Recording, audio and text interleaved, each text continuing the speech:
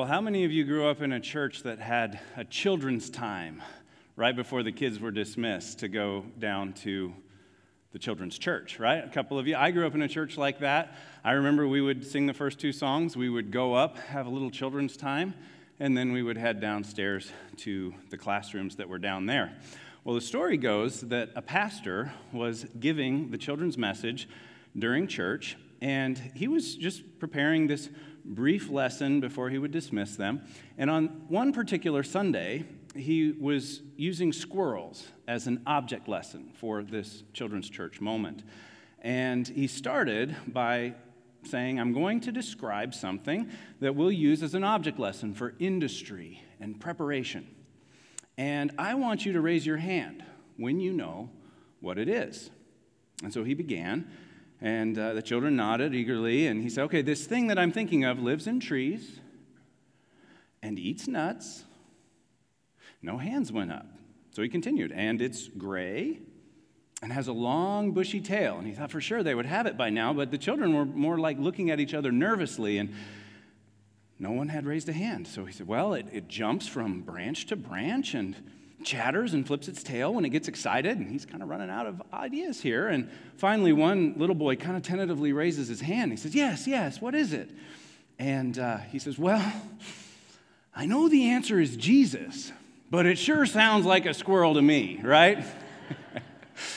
And I can be honest with you and confess that early in my walk with Christ, I found the Jesus is the answer billboards is kind of reductive. And kind of like, really? Like, for everything? Is Jesus really the answer? And I became a little resentful of those statements, but I will also confess that over the last 5 to 10 years, as I have found Jesus to really be the answer, and more of Jesus in my life is what I need in given situations and in given challenges, I found that he really is, or has, the answer to just about everything. And so as we continue our Pace of Grace sermon series, I found it very ironic that the weather and life in general this past week has forced a lot of us to slow down. Literally, as we drive across town, it is not safe to drive at the speed limit or even close to the speed limit. Or maybe you had a couple of snow days and your schedule was drastically different Monday, Tuesday, and Friday than what you were expecting when the last time we were together. I know it was a very different week for us and our home and in our staff and just getting around and those types of things. The sermon series we started last week, and I want to say hello to everybody who's joining us online. I'm told that we have somewhere between 4 or 5 times as many people joining us live online today because of the weather. And so we see you, and we're glad that you're here. Feel free to interact in the comments and so forth as you're able. But we're doing this sermon series because God was never in a hurry. In the Old Testament or the New Testament, Jesus was never in a hurry when we read about him in the Gospels. And we have to ask ourselves if we're following him when we're always in a hurry. Is there a pace that grace has? Is there a pace that God's grace has that says you don't have to do everything in a hurry? And what I have found as I have sought to incorporate some of these things is it's not like you clear your schedule and say, fine, then I'm not going to do anything. I'll retire at 42 and I will never do anything again because I don't want to be in a hurry. It's more that we learn to do things, maybe many of the same things, maybe most of the same things, but without that extra layer of being frantic, being in a hurry, feeling overwhelmed. We do scale back on some things and we take the pressure off. And so, as we think about the 5 levels of engagement that I recommended last week, it sounds like, wait, we're supposed to do less and you're telling us to pick a level of engagement and stretch ourselves and do a little bit more? Only because it will help you to incorporate the things that we're learning. And so I would encourage you to pick one of these and then tell someone. And so the first level would just be to attend all 6 weeks. I had to laugh at that when I was preparing and rehearsing this. I thought, well, a lot of people aren't going to be able to attend this week, even if they made that commitment last week.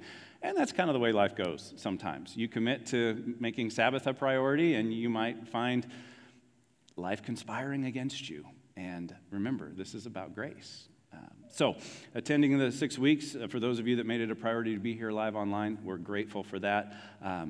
read Luke and Acts in the next couple of months. If you're starting today, you might just give yourself a little extra grace and give yourself a couple of months to complete that. But this would build the habit of encountering God through his word on a regular basis. There's about 52 chapters in Luke and Acts, and you could do that over the next couple of months and even give yourself some grace to skip a day or two. You might consider joining a Banding Together group if you're going to do that, because they'll be reading those passages as well, and you could discuss them in a small group setting. The third one, if you do 1 and 2, and just by nature, and you want to stretch yourself a little bit, then committing to a Sabbath in 2024 might be something that would stretch you a little bit to understand what a biblical Sabbath looks like and to seek to incorporate that into your life. And don't be surprised if you make that commitment and suddenly something goes haywire and it's hard for you to do a Sabbath once or twice. Give yourself some grace, focus on progress, not perfection, and work towards prioritizing that in your life. We'll look at Sabbath in depth in a couple of weeks in week 4. Number 4 would be to read the book, The Ruthless Elimination of Hurry, which I mentioned last week, and several of you picked that up. We have them available. You can see me after the service if you'd like to get your hands on a copy of that book. It's not for everyone. I mentioned that last week. Obviously, if you're not reading Scripture on a regular basis, don't go and read that instead. Start with Scripture, prioritize that. But the book is really helpful, especially if you say, well, that'd be great, but I don't have time to read that book. Then it would really be good for you to read that book and to incorporate it into your life, or maybe find it on an audio book format where you could listen to it on your way to and from things or something like that. And the last one would be to share what you're learning and doing as a result of what you're learning with someone else, with a small group perhaps. In fact, we're excited to be offering a small group class on the book, Ruthless Elimination of Hurry, and the spiritual disciplines that we'll be focused on in the next 4 weeks. It's going to start on Wednesday nights, not this Wednesday, but the following Wednesday on the 24th, and it'll be at 6:30. And so if you're dropping off kids, picking up kids, or if you're just want to come and join the class and be a part of it and read the book with another group of people and study that together and seek to incorporate the things that it's talking about in that small group environment, we're excited to offer that class. And you can register scanning that QR code that's on the screen, or you can go to linwoodchurch.org/events and let us know you want to be a part of it. You'll get a participant's guide. There'll be some video teaching and some just live discussion and so forth. So those are some ways that you can engage and get more out of this than if you don't. Now, today we're going to be talking about the solution, because last week we talked about the problem, right? We talked about the problem of hurry. If you were not here last week, then I would highly recommend that you go back and listen to that message. It's available on our website. It's available in our app. It's available on YouTube and Facebook. But we really looked at this idea of the problem that hurry is in our lives. In fact, our bottom line last week was this quote from Dallas Willard, that hurry is the great enemy of spiritual growth or spiritual life in our day. And as a result of that, I asked you to self-assess and say, how big of a deal is hurry in my life? And maybe ask somebody you trust, do I come off this way? Do I come off as always in a hurry? Am I overwhelmed? Do I have some of the symptoms of hurry sickness that we talked about last week? And if the answer is no, then maybe ask, well, who could I help? Who do I know who's always in a hurry, and how could I come alongside them and help? But if the answer is yes, then just have a conversation with God and say, what could I do about that? What changes could I make to my life? What things could I say no to? What things could I do differently? Where could I outsource something, or where could I ask for help and make some changes? So today we're going to talk about the solution to hurry. And I'll give you a hint up front. It's not more time. We've convenienced ourselves and saved time down to the point where we should all be just sitting around, for 40 or 50 hours a week, because we've saved so much time with modern conveniences, indoor plumbing, electricity, incandescent light, microwaves, all of these things that, we don't have to chop wood and carry water anymore. We don't have to do so many of these things anymore. We can go faster and we can go longer than we ever have before, and yet we find ourselves busier and busier and more overwhelmed. And so the solution isn't more time. And at the risk of oversimplifying this, I really believe that the solution is to know Jesus deeply and intimately and learn to live your life as he would if he were you. To be intentional about spending time with Jesus, being with Jesus, learning to become like him, seeing how he lived his life and how he handled situations and how he handled stress, and then seek to live as he lived, to be with him, to become like him, and to do what he would do.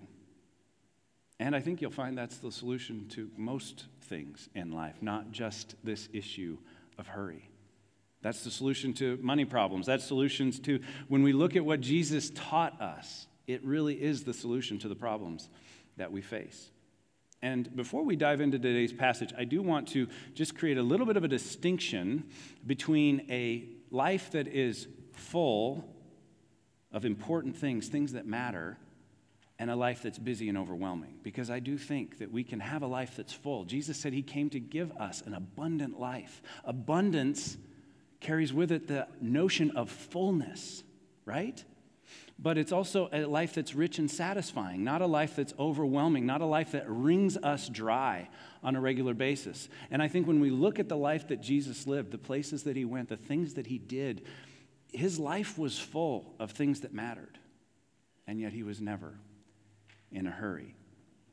And so, as I said earlier, the goal is not to clear our schedules and just sit around and do nothing, but to do the things that God has set before us in a way that honors him and brings glory to him. And so we're going to focus on an invitation from Jesus that's found at the end of Matthew chapter 11. If you want to turn in one of our blue hardcover Bibles that are in the seats in front of you, it's on page 1514.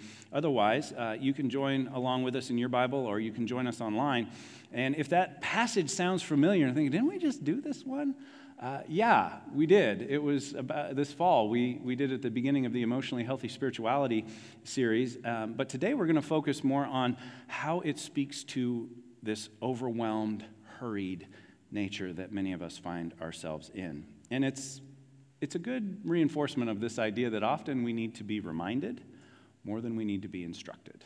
And too often we come and we get a new thing every week at church, and we haven't really fully applied the last teaching into our lives. And so if this sounds a little familiar, or the passage sounds familiar, it's because we did hit it. And normally I don't hit two passages, or the same passage this close together, but I think that this will be helpful to us. And so I want to read this passage to you in the NIV, but also in the Message paraphrase, which is a paraphrase, and I understand that, but it's very helpful sometimes to illuminate certain things within the text and call out certain things that are a part of that. So in Matthew 11, verses 28 through 30, Jesus says, "Come to me, all you who are weary and burdened, and I will give you rest.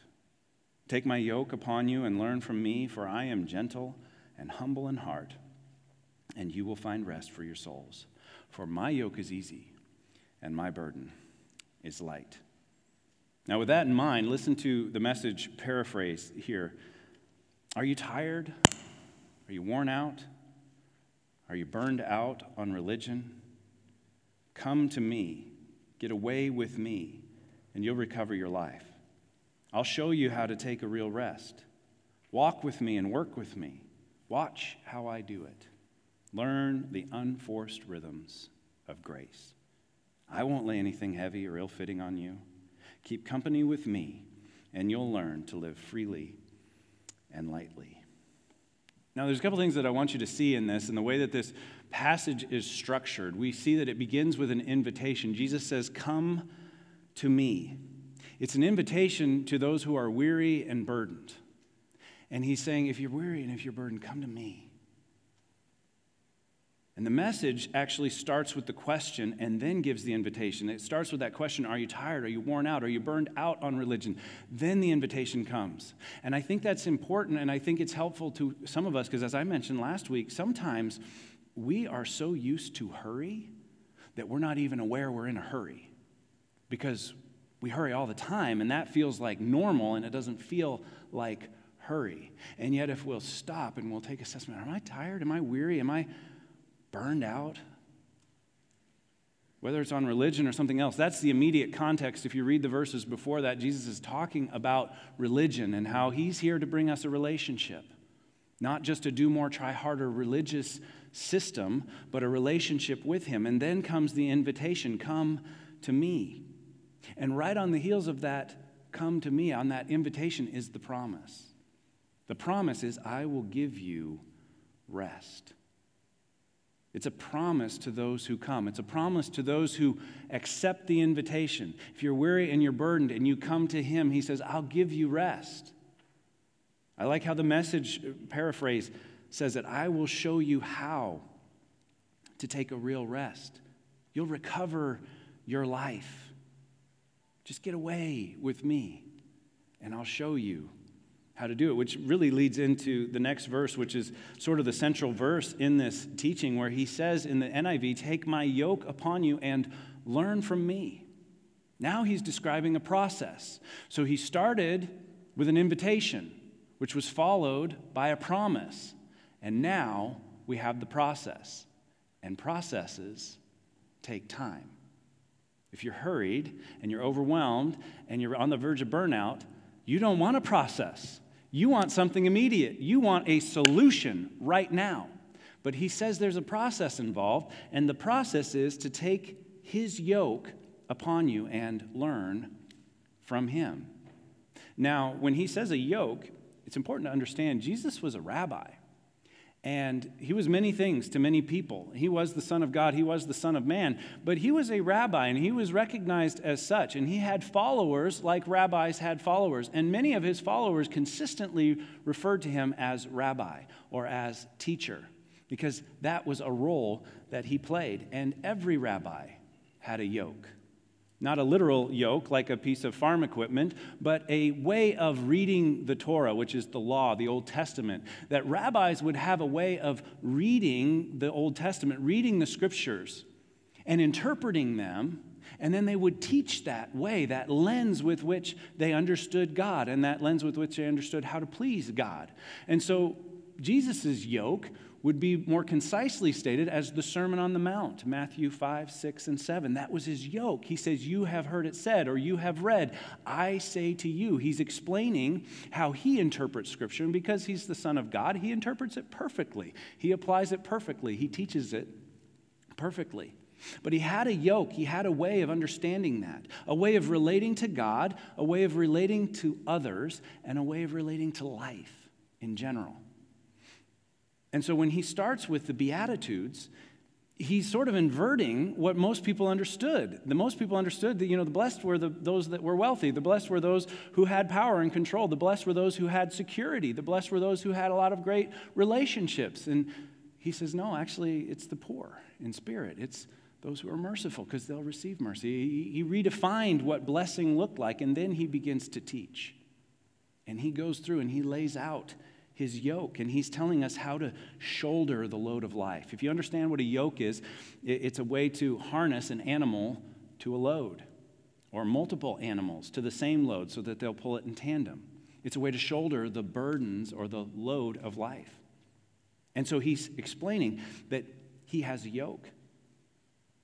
And we are to learn to see as he sees, to do as he did, to live as he lived. That's what he's saying when he says, take my yoke upon you. Learn from me. And here's the thing, it's not optional. It's connected to the rest that he promised. He says, come to me, that's the invitation. I'll give you rest, that's the promise. Take my yoke upon you and learn from me, that's the process. That's how we get what is promised. And this is important because religion says, add a little Jesus to your life and do what he did and add a few more items to your to-do list. And Jesus is saying, no, learn to live as I lived. Learn to do what I did. And I think that's why John the Baptist, he understood this in a way that other people didn't. John the Baptist is the guy that Jesus says, that John the Baptist? He's the greatest that's ever been born of a woman. That's a pretty high praise from Jesus, from the Son of God. He distinguishes John the Baptist over and above everybody else. And it was John the Baptist who said, I must decrease, he must increase. And so if the greatest person who's ever lived says, I must decrease, he must increase, then I know I must decrease so that he can increase. That my way and the world's way that's been in operation in my life has to decrease so that his way of being in the world can increase. And it's important that we also understand this is not just our salvation, this is also our healing. This is not just how we get saved and get our ticket punched for heaven. This is how we get healed from what life did to us before we came to him. This is how we get healed from the way the world does this. In fact, salvation and healing have the same root word. That's why when you have an issue, you put a salve on it, S-A-L-V-E. It's the same root as salvation. What saves us is also what heals us with Jesus. Now, I love the way the Message states this. Jesus says, walk with me and work with me and watch how I do it. Walk with me, not run. Work with me. Don't do it on your own. Work with me and watch how I do it. It means we spend time in Scripture seeing how he did it, and then we seek to emulate that. If you reverse the order of that, we watch how he lived, we do what he does, and we keep pace with him. We don't get out ahead of him or fall behind him. And you see, when you're yoked to someone else, if the pace is not the same, you end up going in circles, right? So if I had Ryan come up here and join me and we were yoked together and I wanted to walk and he wanted to run, if he's on my right, he's running, we're just going in circles because he's taking 2 steps for every step that I take, right? That's how a yoke works. You have to kind of find a rhythm. And that's why I think the Message says, learn the unforced rhythms of grace. How beautiful is that? That's where the title for this series came from, is this idea that grace has a pace and a rhythm. So does Jesus. Jesus has a pace and a rhythm to his life that you can see in the pages of the New Testament, you can see in the Gospels. And love has a pace and a rhythm. Unfortunately, so does hurry. Hurry has a pace, it's a quicker pace. It has a rhythm, it's more disjointed. But it has a pace and a rhythm. Anxiety has a pace and a rhythm. That continual lust for more that Paul talked about last week, that has a pace and a rhythm. It's a faster pace. It's not a sustainable pace. And people are burning themselves out trying to keep up with it. And so he says, he restates the promise at the end of verse 29, and you will find rest for your souls. I don't know if I've never seen this before or if I'm at an age where I'm starting to rediscover things again for the first time, but I have never noticed that verse 28 says, I will give you rest. And verse 29 says, after you've done it like me for a while, after you're yoked to me and you're watching me and you're learning from me, you will find rest. First he gives it. I think that's salvation. Then we find it. We find rest with Jesus, doing it his way. First he gives it. Then we find it. We discover it. We discover maybe a second layer or a deeper rest. That the salvation is coming to him and the healing is the learning and the doing like him, and it heals us. He gives us one more promise before he's all done.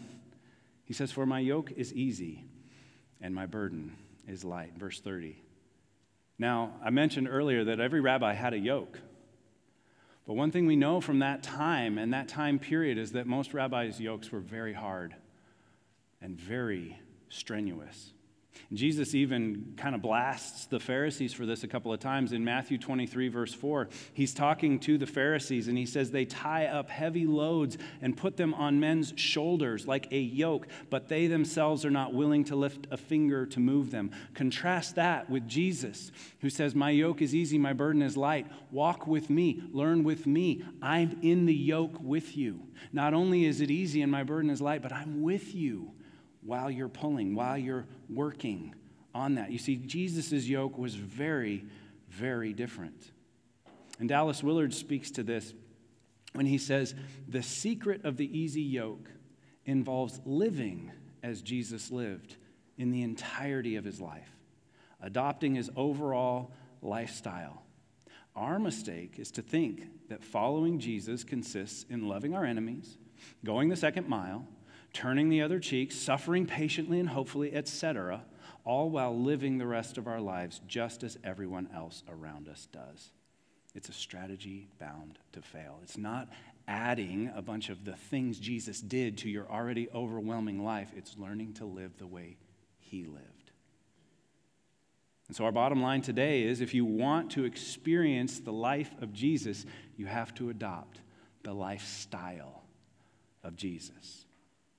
If you want to experience the life of Jesus, do it the way he did and be yoked to him, you have to adopt the lifestyle of Jesus. That comes from John Mark Comer in his book. And he tells the analogy of an apartment that he had, and outside his window on the other side of the street, a group of runners would get together on Saturday morning. And he was always a little envious because, he's like, they are so thin and fit, and they can just take off running, and they can run quick miles in succession, multiple miles in a row. Some of them are marathoners. They could run. I don't know if you've ever met a marathoner, but it blows me away. Some of these people can run like 26 and a half miles in a row under 6 minutes or something like that. And that's not even like Olympic marathoners.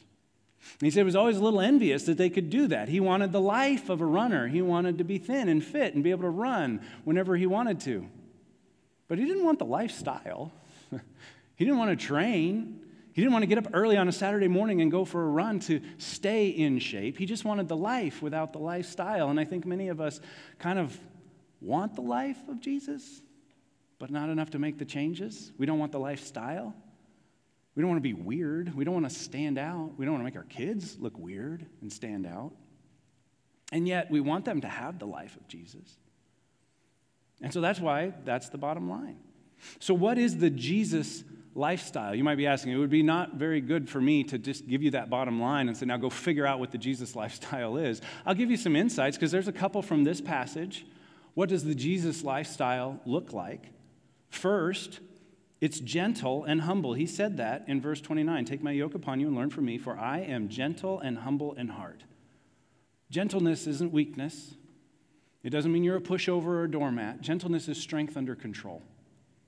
It's where you have strength and power, but you choose to harness that. Either there's self-discipline involved, or maybe one of my favorite images of gentleness is this like big, burly, lumberjack-looking guy holding his baby for the first time.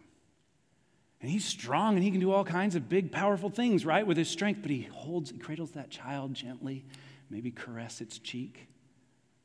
That's gentleness. It's not the absence of strength. It's that strength has been brought under control. And he's humble. Humble means that you're others-focused, not self-focused. Humble means that you put yourself second or third or fourth and put others first, and that's Jesus. And so that's part of the Jesus lifestyle, is to be gentle and to be humble. The Jesus lifestyle would also be restful, easy, and light. We see that in this passage as well. You'll find rest for your soul. I love how the Amplified Version breaks that verse out. When it says you'll find rest, it breaks that out as peace, recreation. Think about recreation as recreation, recreation, and blessed quiet. Jesus' lifestyle is restful. He would often take the disciples off to Caesarea Philippi to get away. He would go to the other side of the lake. He was seeking rest. He would go out in the morning and spend time alone with God. His lifestyle is easy and light. He just told us that. His yoke is easy and his burden is light.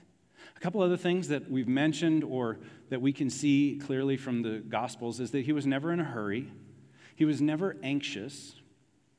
And he was never too busy. He was so interruptible, wasn't he? Think about Jesus. So many times he's on the way to do one thing and somebody interrupts him. And so he gives that person his attention and he heals that person. And then he moves on to the next thing. Or we were going to go this way, but we decided to take a left turn to go and see this. Or we were going to stay here, but we were interrupted. And that didn't seem to bother him. And I've never seen Jesus once wringing his hands. What are we going to do? What are we going to do? Herod's out to kill me. What are we going to do? He was not worried. He was not anxious. He was never in a hurry. I like this next one. His life was full. The Jesus lifestyle is full, but he was fiercely present. And he maintained margin in his life so that he could be interrupted, so that he could take the detour.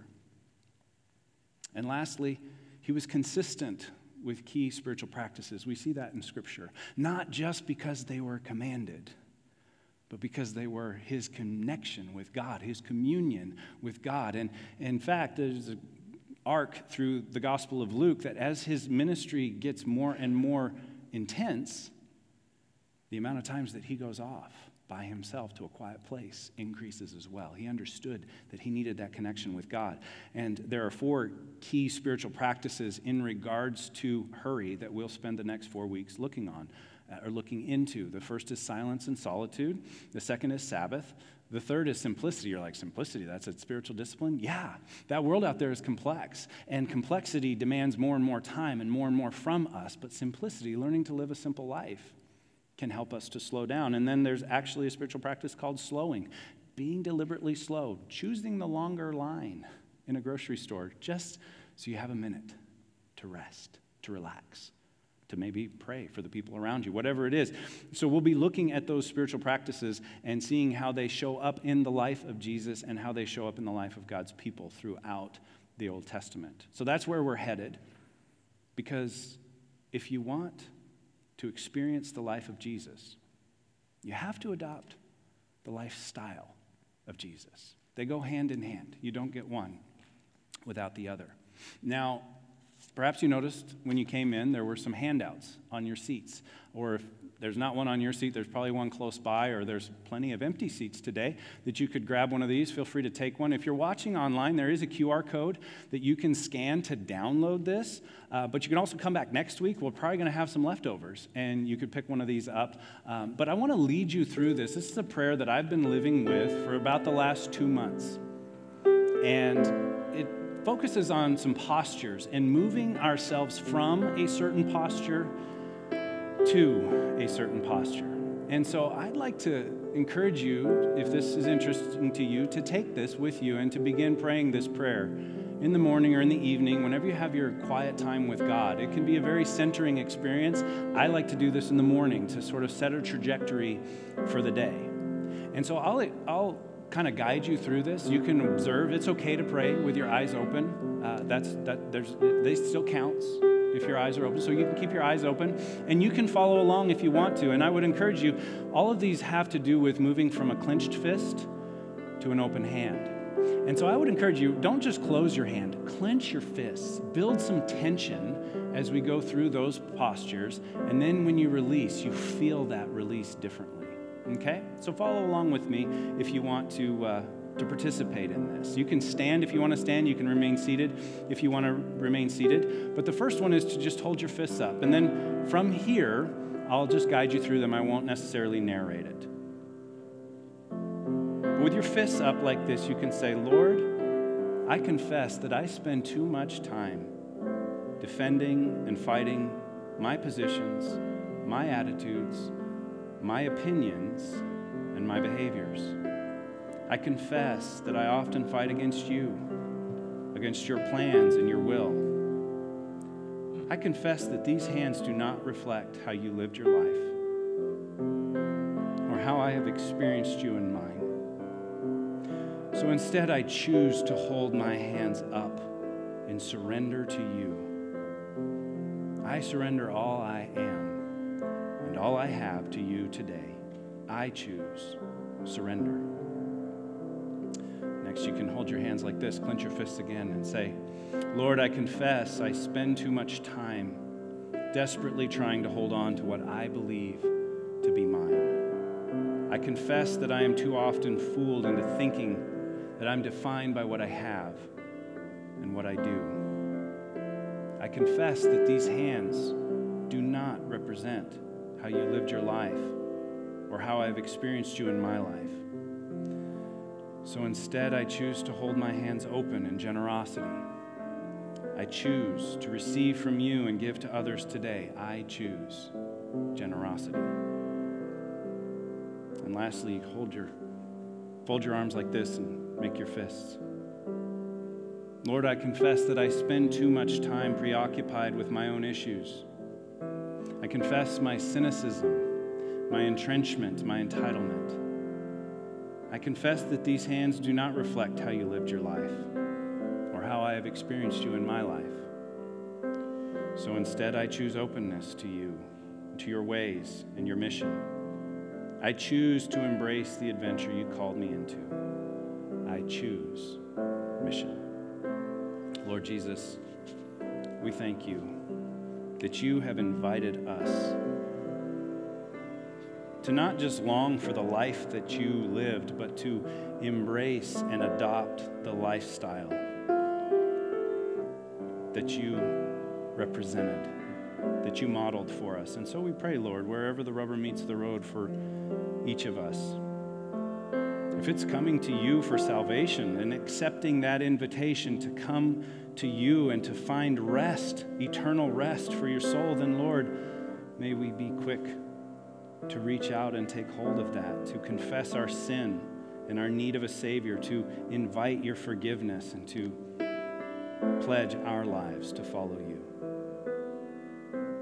If it's to learn to live the way that you live, to embark on discipleship and to find rest for our souls, to take your yoke, then Lord, show us what that looks like.